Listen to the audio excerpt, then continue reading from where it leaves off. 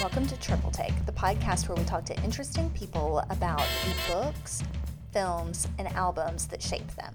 I'm Carla Jean Whitley. I'm Edward Bowser. And I'm John Hammontree, and it is a bittersweet day here at Triple Take, which is a polite way of saying that Edward Bowser is ripping my heart out and stomping on it because he is leaving us here at AL.com. Actually, he's already left us.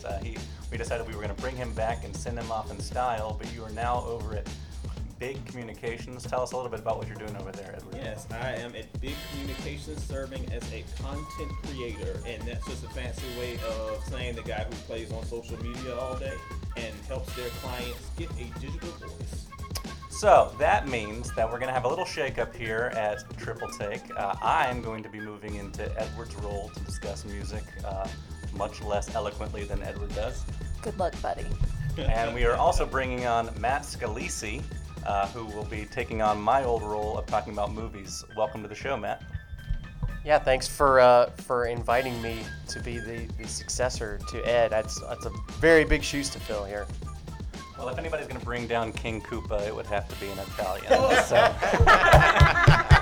Wow, that's amazing. How long have you been thinking of that line?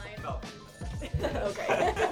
I don't know if this Hammontree guy is going to make it through this podcast, but we'll do our best. So, Matt, tell us a little bit about what you do here at AL.com. Well, I have been at AL.com for about, 4.5 years now. So I am a guy who has had a lot of different roles, which is probably true of anybody who's been here that long. But I'm primarily always been involved in sports coverage here. It's been the course of most of my career is in sports journalism, but I've done kind of some non-traditional stuff for us. I've not just been kind of a reporter for us. I've done a lot of things when it comes to kind of recruiting reporting. I've done some video stuff for us, and now that's kind of primarily my role is working on the video side, producing sports-related video for AL.com. As a lot of people know, we're now kind of much more in the video business than we've ever been before, so we've got a lot of that stuff to do, and I'm kind of working behind the scenes to produce a lot of that stuff. So the only proper way to send off Edward is to interview him and get insight into the book, movie, and album that shaped your life, Edward. So tell us a little bit about your choices today. This was extremely difficult because it's one thing to be on the side of the table you three are on, and it's another to be the focus. So I really wrestled for the longest time for my three picks. My movie, I wanted to go with Ninja Turtles 2: Secret of the Ooze, but I brought it down to earth a little bit and went with Malcolm X, which came out in the early 90s. It was a movie that just blew my mind as a child and has always stuck with me, and the lessons still resonate today. The book is Roll of Thunder, Hear My Cry. If you are not familiar with that, I can't wait to talk to Carla Jean about that later today. It's one that really, for me, it's my personal To Kill a Mockingbird. And then finally, music. Of course, the hardest decision, because there are so many albums that I love, but one that might not be necessarily my favorite album, but one that has definitely shaped my music fandom is Missy Elliott's Super Duper Fly. And I can't wait to talk to John about that. So I think the only appropriate thing to do here now would be to have Matt face off against the final boss to defeat him and take his rightful place in the podcast. So we're going to start off the interview with you and Matt chatting about movies.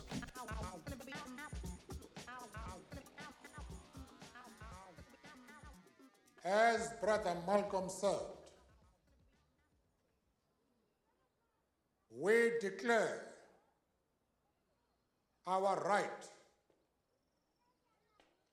on this earth to be a man, to be a human being, to be given the rights of a human being, to be respected as a human being in this society, on this earth, in this day, which we intend to bring into existence. By any means necessary. All right, Ed.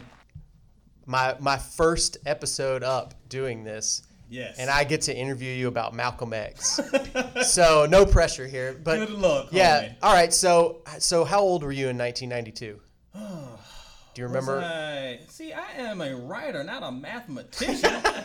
You were about 13. I had to be 12 or 13. Yeah. At that point. So you went and saw this in the theater. No, I didn't see it in the theater. Okay. I actually saw it at my aunt's house. They had this thing back in the day called Blockbuster Video. Sure. And you could get these things called VHS tapes. Was this a 2-taper? Because this is a long movie. It might have been a 2-taper. Yeah. But we got the VHS, and I was very excited to see it because it was such a phenomenon in '92. Kids were walking around with the X hats with the baseball caps, and I just felt so behind. I really wanted to see it, and we watched it one afternoon at my Aunt Jackie's house, and it really, really touched me. Did you watch it? Were you with family members, like older family members? I was with her, and Aunt Jackie was probably in her late 30s or 40s at that point, and then my younger brother, who probably would have been a good 9 or 10 at that point. So how much perspective did you get from family, like while you were watching this, and maybe just after, when it made its first impression of you? How much feedback and input did you get from other people in your life saying, oh, I remember this, here's where I was when this happened, here's my take on this movie? Well, after the watching of the film, there was a discussion with my aunt and her husband about kind of the perceptions and where they stood at the time of Malcolm X. But it's so funny because going into the movie, Malcolm X was almost like how we would see kind of a Kendrick Lamar or something today, where he was a political figure. We knew him as a cultural figure, but he was almost like a cultural celebrity to me. So this kind of humanized him in a different way. So to hear their stories that were just really a couple decades out of his life, combine that with the celebrity that was really swirling at the time in the mid-90s, really put it into a deeper perspective for me. Yeah, you mentioned the kind of humanizing element of this movie. I think one of the things that makes it kind of shocking to watch even now, it's so different from what you typically get from a biopic. It's almost become such a tropey genre where we go and see this movie and somebody overcomes their struggles as a young person and it all works out well in the end. And this is not a movie that feels like it needs to sugarcoat things, certainly. It's not a movie that always even cares to cast the main character in the best possible light. I feel like it's very straightforward, and it's not just telling this kind of easy to digest Disney-fied story, right? It's very human. And I think that's why it stuck with me so much. This was not the story of this guy came from this hard scrabble life and became this great leader, and then he was assassinated and we all mourn. No, we saw that Detroit Red was a horrible person. And even when he ascended to become Malcolm X, he still had to learn and grow in that role. And then kind of like the last third of the movie, we saw that he overcame his own prejudices within the Muslim community. So it was just so much growth and so much real poignant understanding. And it, as 12 or 13-year-old, however old I was, because I can't do math, at that point it was something that really stuck with me because it showed that even people that we consider icons and heroes are just as flawed as we are. And at the same time, even though there's all of that element to it, I think especially the end of this movie, watching it and rewatching it last week, knowing I was going to be talking to you about it.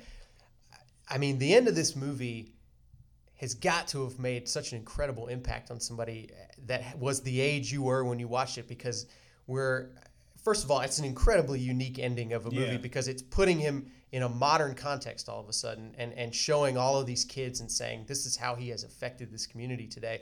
But then you have this scene where Nelson Mandela is basically telling us, I don't know if it was in his own words, I don't know if Spike Lee wrote it, but this incredibly important historical figure is talking to us as we're watching it, saying, here's why this is important. I've never seen anything like that in another movie, and it really sticks out today. But the end of that movie is particularly impactful, and I have to think that made an effect on you at that age. And you also have to remember, like, Nelson Mandela was probably literally like 2 or 3 years out of jail at that point. Yeah. Like, this was not some Right. piece that we're looking back at 10, 15 years ago. He literally just escaped apartheid. They were still wrestling with apartheid at that time. And the lessons that they were trying to give us were just so in your face and so poignant. Even today, I'm going to take it here because even today, Yes, please. when we talk about our people who happen to be running for office and are pushing this perception of those who have different religions than we do. And there are, when all Muslims are typecast, for instance, as evil brown people that are going to blow us up, look at the lessons that this movie taught us. Malcolm X, who was a practicing Muslim, went to Mecca and learned, hey, there are white Muslims. There's a different perception of what's going on. That's what I got from that scene with Nelson Mandela, is that the world is a little different than sometimes the media and those around us paint it as. Let's bring it home and make it a little bit more realistic and a little bit more tangible for audiences to understand. That's why that movie really hit me, and today it's still so poignant. I think that's a great point. And, you know, really one of the things that the themes of this movie that really popped out to me rewatching it is this is a movie that talks, you hear the phrasing brought up a lot about divisive speech, and that's kind of how they tried to paint him, as a person who is dividing everybody. And, you know, I think what Spike Lee was trying to do with this movie too, and really what he's trying to point out about Malcolm X, is it's actually the opposite of divisive to make other people see a different perspective. It's not that we're trying to tell you how different you are from us. It's that we need to show you how we see things so that you could have any hope of understanding us. And to me, that's kind of the point of the movie. It's a theme of the movie, and it's also what Spike Lee's trying to do, is to say this, you know, it was a big controversy when this movie was made that it was going to be made by a white director, and Spike Lee felt like this is not only is this a movie that needs to have the black perspective, this is a story about the black perspective and about how people started to have their eyes open to it. Right.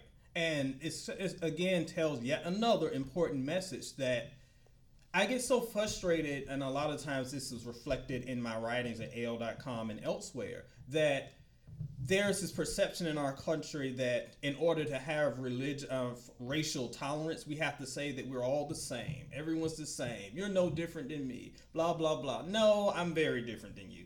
And that's great, because those are the experiences that make us different. And I think the lesson that Spike was trying to say is, yes, this is a white director, but he can tell the story. He can give a different perspective, and these perspectives come together to tell this gigantic, wonderful story about this man who changed the world. So embrace those differences, because that's what makes America America. Do you think that this movie? Do you think Spike Lee was right that this movie needed to have inherently the black perspective behind the camera? Do you think that it could have been made by a white director? I think it could have been made. It could not have been the movie we got. Of course, yeah. But it could have been done well if that director understood the story well enough. I don't think that any story has to be told from a black perspective. It is great that it can be told that way, but if that white director can prove that he or she can tell that perspective in a way of tolerance and in a way that is very respectful of the culture, sure. Because that kind of inclusiveness is what African Americans have fought for decades and generations. So I have no problem with that, but it has to be true to the story. All right, last thing I want to ask you about this. We are talking about this movie as we have just watched a lot of our country's most accomplished public speakers in action. Yes. And watching this movie, you know, he's an actor, he's a performer, he didn't write what he had to say, but Denzel Washington kills it in some of these moments in the movie where he is standing up in front of a crowd and orating and speaking. So, you know, I mean, you have to have some natural ability to even do something like that, whether you wrote the words or not. Do you think Denzel would be an effective politician? Do you think he could win an election? I think, considering some of the candidates who have gotten as far as they've gotten, that I think, yes, he could do it. But I think the really telling part about Denzel is the passion. And that's what's missing from so many of our leaders. And that's what makes this performance, 20-some years now, I am old. But this movie has had such an impact because his passion just bleeds off the screen. And that's what really affects us. And that's what helps tell that story. I learned what growing up meant when I was 11. It meant seeing the way things really were. The hurt some of us had to live with and could never put out of mind. It meant being afraid when the lights of cars came towards you at night, knowing the men who drove them and what they could do. And it meant suffering the meannesses that folks said we had to expect. And sometimes it meant fighting back and letting loose everything that was busting to come out of you and tasting how sweet it was to be on top for once. I was still a little girl, living on our own land, and all of us striving together to make better what we had. So, Edward. Yes. We've been texting about this book a little bit. I've tried not to get too much into our text conversations, but Right. you know I'm excited about this conversation. I was very excited to give you the opportunity to chat about this. Had you read it before? You ready for something sad that I'm about to say? Go ahead. I never heard of it. You had never heard of it. I never heard of A Roll of Thunder, Hear My Cry. It was part of our, I guess it was middle school reading book list. We used to have a summer reading list, and that was one of them. And I remember it was that, Born Free, and I can't remember the third one. But that was the one that stuck with me. Well, and you know, it's possible that it was on a reading list at some point in my education. Zero recollection. Really? And that brought me back to our conversation with Elizabeth Huey a few weeks ago, particularly when she was talking with you about Public Enemy. Definitely. And how she said, referring to her history classes and whatnot, you know, man, I'm so glad that that's over. Right. Now, that was not my experience in school. I did not think, I'm so glad that that's over, because I was fortunate to have attended a fairly diverse school system. So I had some awareness of day-to-day stuff. Right. Some. But, you know, I'm still a middle-class white kid. And there's necessarily going to be some differences It in comes with the experience. territory, no question. Right. I mean, you cannot change where you come from, and you shouldn't. That's, No, and you shouldn't. As long as that you recognize that your experience could be different from others, that's fine. But it just blew my mind that one of those differences was that I've never heard of this Newbery Medal winning book. And I was delighted when you said a few minutes ago that this was your To Kill a Mockingbird, because that was exactly what I thought while reading the book. So can you unpack that statement for me a little bit? Yes, and I'm going to use and try to choose my words very nicely because, you know, I'm a native of Virginia, and I know how much To Kill a Mockingbird means to the state of Alabama. And no question, it's one of my favorite books, too. But the difference is that Roll of Thunder just hits me, and I feel like tells the Black experience just so much more richly. The one complaint that I've always heard about Mockingbird is that it has a little bit of that white savior motif, where it has Atticus coming in and being the hero and saving the day. Poor Cassie and her crew on Roll of Thunder, they did not have that luxury. You saw their struggles, and there were definitely many white people who were trying to help them. But at the end of the day, the ending is bleak, and unfortunately, many stories end that bleakly. So it might not end in a tidy little bow, but it just is delivered with such passion and such realism that, unfortunately, sometimes things don't work out. Absolutely. And I remember last summer during the events that AL.com hosted for Go Set a Watchman, somebody in the audience talked about To Kill a Mockingbird being used frequently as a way to help us understand race relations. And I remember one speaker saying, wait, really? And so that began a little bit of a conversation. And I believe our colleague John put together a great list of stories that were actually the Black experience from the Black perspective. I remember that, yes. I helped contribute to that list. It was a great list. Yeah, I really appreciated that list. And so it was just eye-opening to see, much like To Kill a Mockingbird, this book is told from the child's perspective. Right. Much like To Kill a Mockingbird, there's some difficult things taking place here. But like you said, the perspective is different, the role of white people is different, the end is different. Definitely. I do have to mention, though, speaking of white people, that the character Jeremy, yes, the little white boy who seemed so intrigued by the Logan children, he just fascinated me. And he wasn't really a primary part of the story, but it was really interesting just to see the different interactions, especially when his family was so terrible.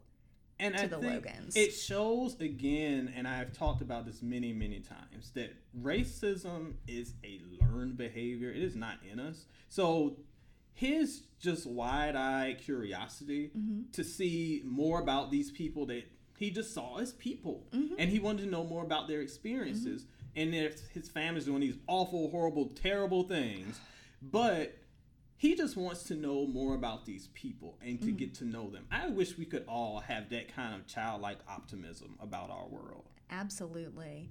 And this is ostensibly a kid's book, It is. Middle grade perhaps.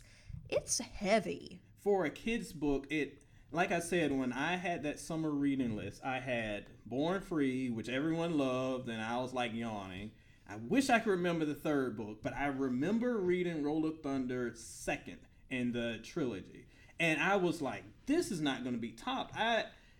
I'm a son of a librarian, so reading came very easily to me. But at that point in my life, I can't remember reading something that played out almost cinematically in my mind, yet also I just knew from the experiences that this was real life.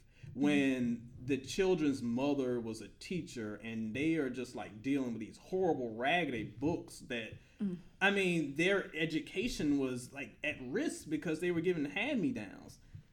I could relate to stories like that, and even though it was a very heavy read for middle school kids, it was one that just really resonated with me. I just couldn't turn away. I flew through that book. Yeah, well, and speaking of the school, the teacher, and that moment when the people come in and say, nope, sorry, what are you teaching? This isn't in the book. Again, yet another thing that continues to resonate today. It takes me back to, we are just a few days off of the DNC, and we have some trusted political commentators who, when the First Lady of the United States will come on stage and say things like, the White House was built by slaves. And then we will have people who respond to that by saying, oh, but they were well fed and they had good lodging, like they were up at the 4-star hotel or something. There's a reason they're called slaves, dude. But the point is, the experience that folks are having and the experience that we see here in Roll of Thunder, when you compare the two, those folks were giving scraps hand-me-downs and told, they're okay, deal with it, it's fine. You're learning. I remember back when you guys couldn't read and couldn't learn. So deal with it. You should be happy. You should be content. Those slaves building the house, oh, they had food. They had lodging. They should be content. Like they were Habitat for Humanity or something. Right. The point is that we cannot continue to let people get the scraps of America and kind of champion ourselves as being the land of the free, and then let folks just fall by the wayside and let those scraps and expect them to be happy with it. That's something that really, really hit me again in the book. And it's something that plays out today. Absolutely. Well, and I don't care who you are or what your circumstance is. That's insulting. Absolutely insulting. And it's insulting to what this country was built on. Can you imagine if those who settled in the colonies were told by Britain, oh, you're just going to deal with those taxes. Just be happy. You're sitting over there. You got all that land. Be happy. No, our country revolted against tyranny. That's because they were put in a position where they were looked down upon. They were not allowed to have that dream. To the folks in Roll of Thunder, Hear My Cry were not allowed to have the education that the Constitution gave them. And that is why we have to, even in 2016, fight for those who don't have a voice and continue to give them an opportunity to chase that dream. Well, there's one last thing that I want to touch on, and I think that this may be also related to looking forward, looking to where we are now.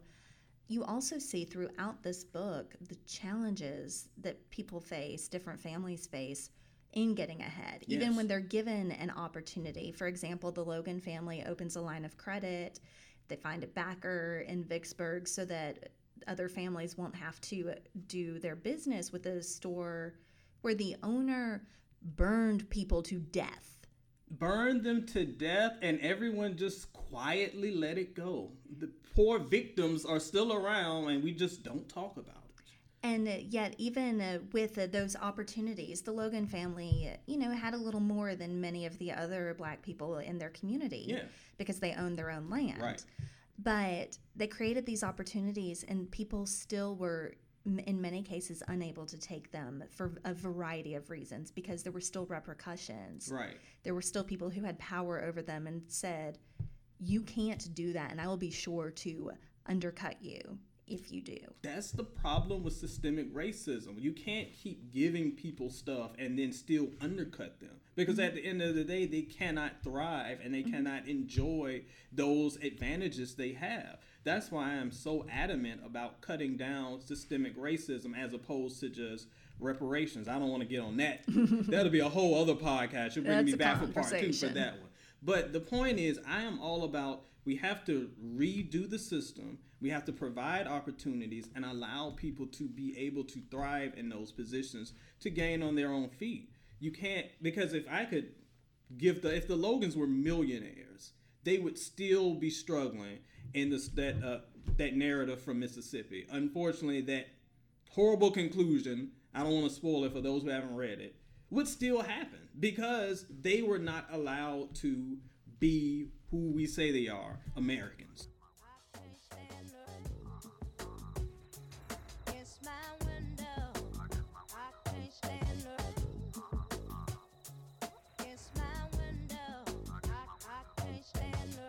So taking over your coveted spot in our little trio is it's intimidating. So I'm glad that I get to interview you the first time. Well, you won't meet anyone who will give you a harder time than me. So I believe that. Trust me. And here's the issue.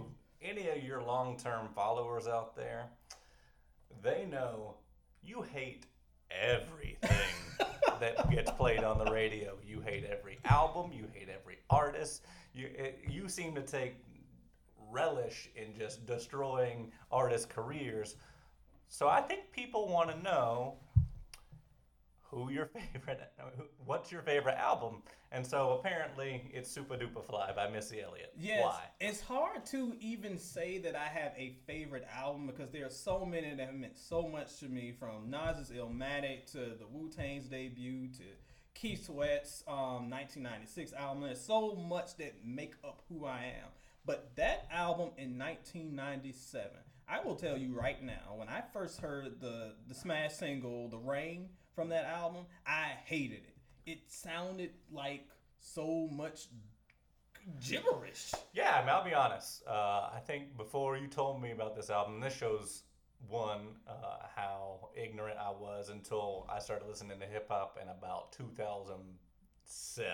I think we've talked about this before. The first two albums I owned were the Black Album and College Dropout. So that's like my entry point into hip hop. So there's a lot of this early stuff where I've gone back and listened to Wu-Tang Clan, and I've listened to Nas, and I've listened to a lot of the earlier stuff earlier than that.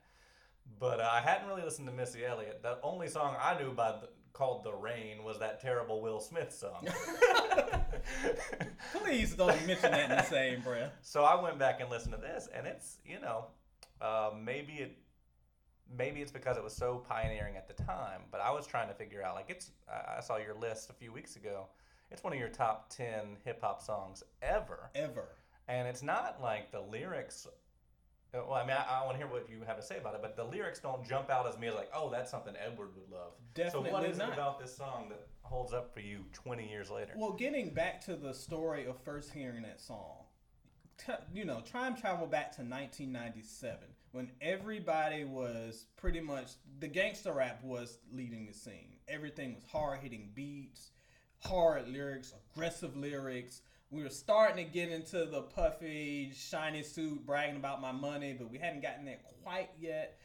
But here comes this woman from my home city of Portsmouth, Virginia, riding some kind of weird Hummer, wearing a garbage bag, with the most simplistic lyrics you'll ever hear, but the most mind-blowing production.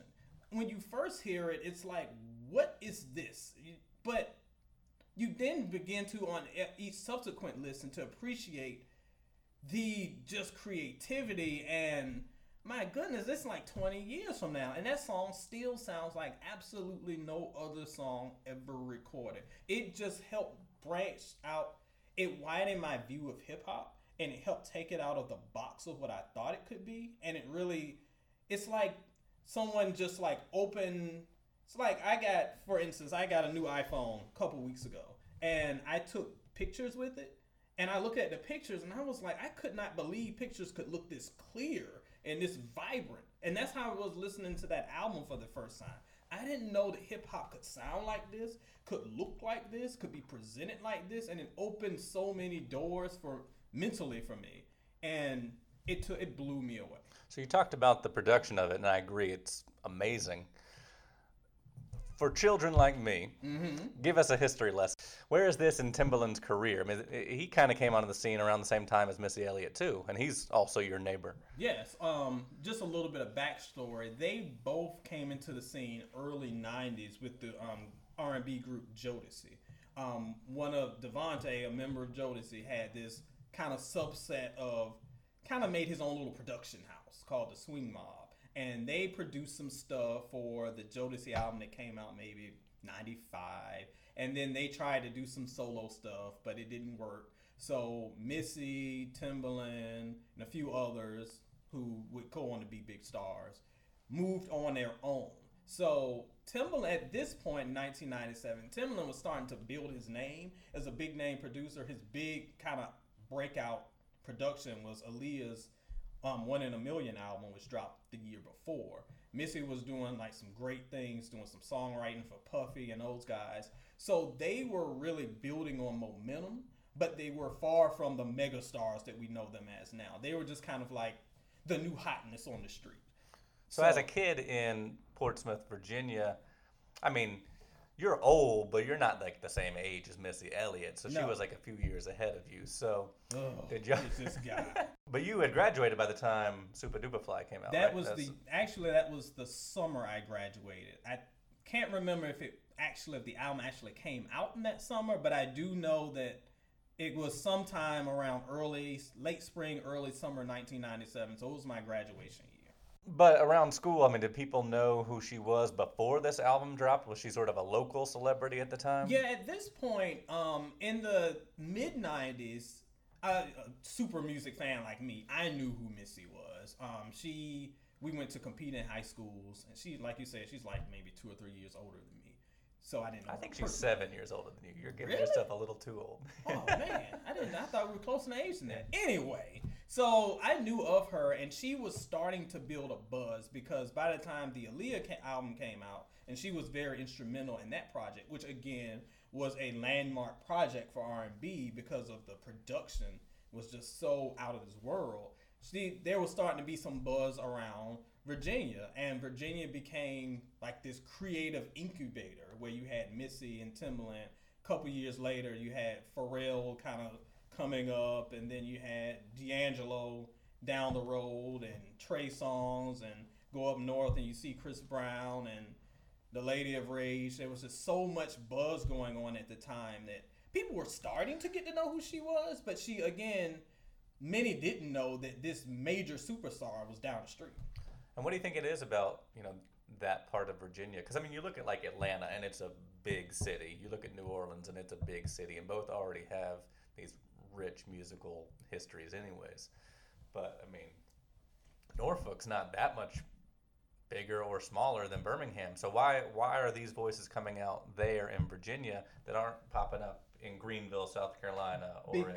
It has to do with proximity. Norfolk there is a huge naval contingent there. The naval shipyard is like one of the biggest employers. And you've got so much cultural diversity coming in from all over. And I think that's why the Virginia sound doesn't sound like anything. I consider Virginia the South. My wife argues with me because she says the T isn't sweet enough.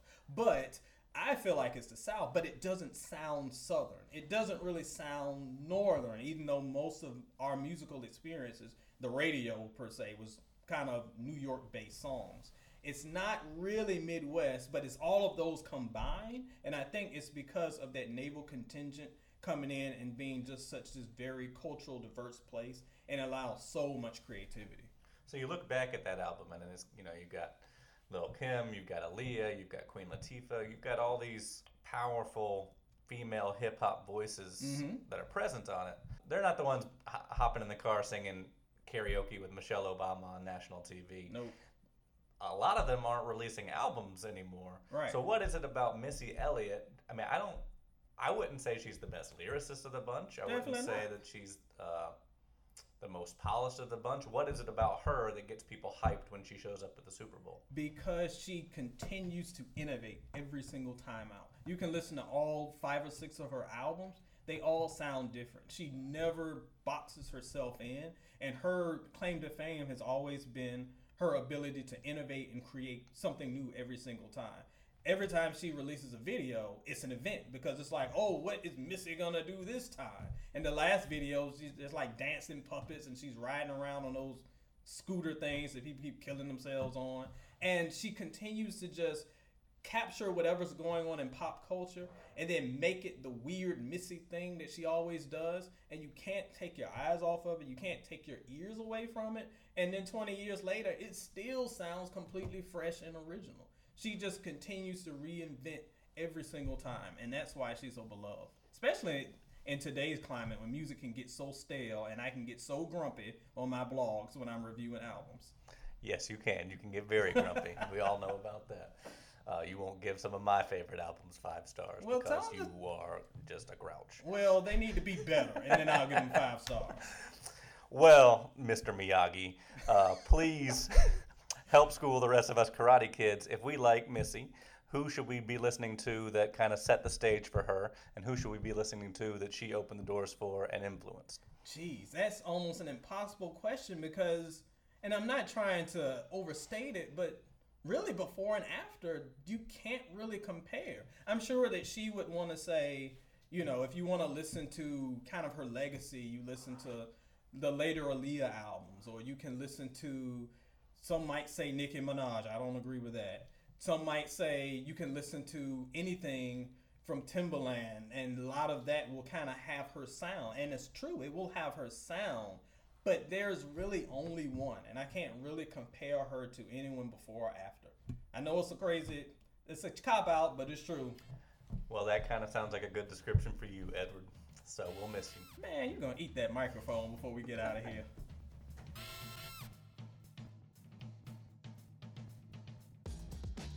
All right, Edward, for old time's sake, play us out. I gotta do it one more time for the fam. Again, thank you so much for listening to this podcast. It is being left in wonderful hands. And I would like so many of my music fans out there to join me on soulandstereo.com, where you can get all the latest in music reviews, music madness, and whatever pop culture silliness I decided to rant on that day. So, from me and my good friends here at AL.com. I'm John Hammondtree. You can find me on Instagram at BirmingHammondtree and on Twitter at John Hammondtree. I am Matt Scalisi. You can find me on Twitter at Matt Scalisi. And I'm Carla Jean Whitley. You can find me in various places on the internet at Ink Stained Life. We'll be back next week, and I promise to stop pouting about Edward leaving us soon. Oh, I love you guys. What year were you born? 79. 79, okay. Yeah. So,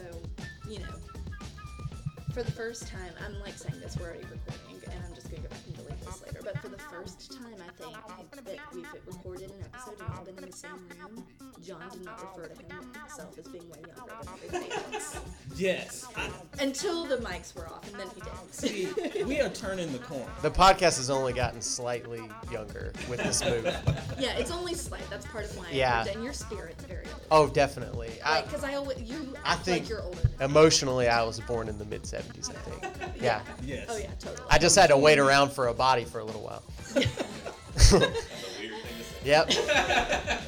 And now we have our first blooper reel. Yes. Y'all can talk whenever you All want. right. This is awesome. Okay. Do I need to do my best? Look, Plato. Yeah.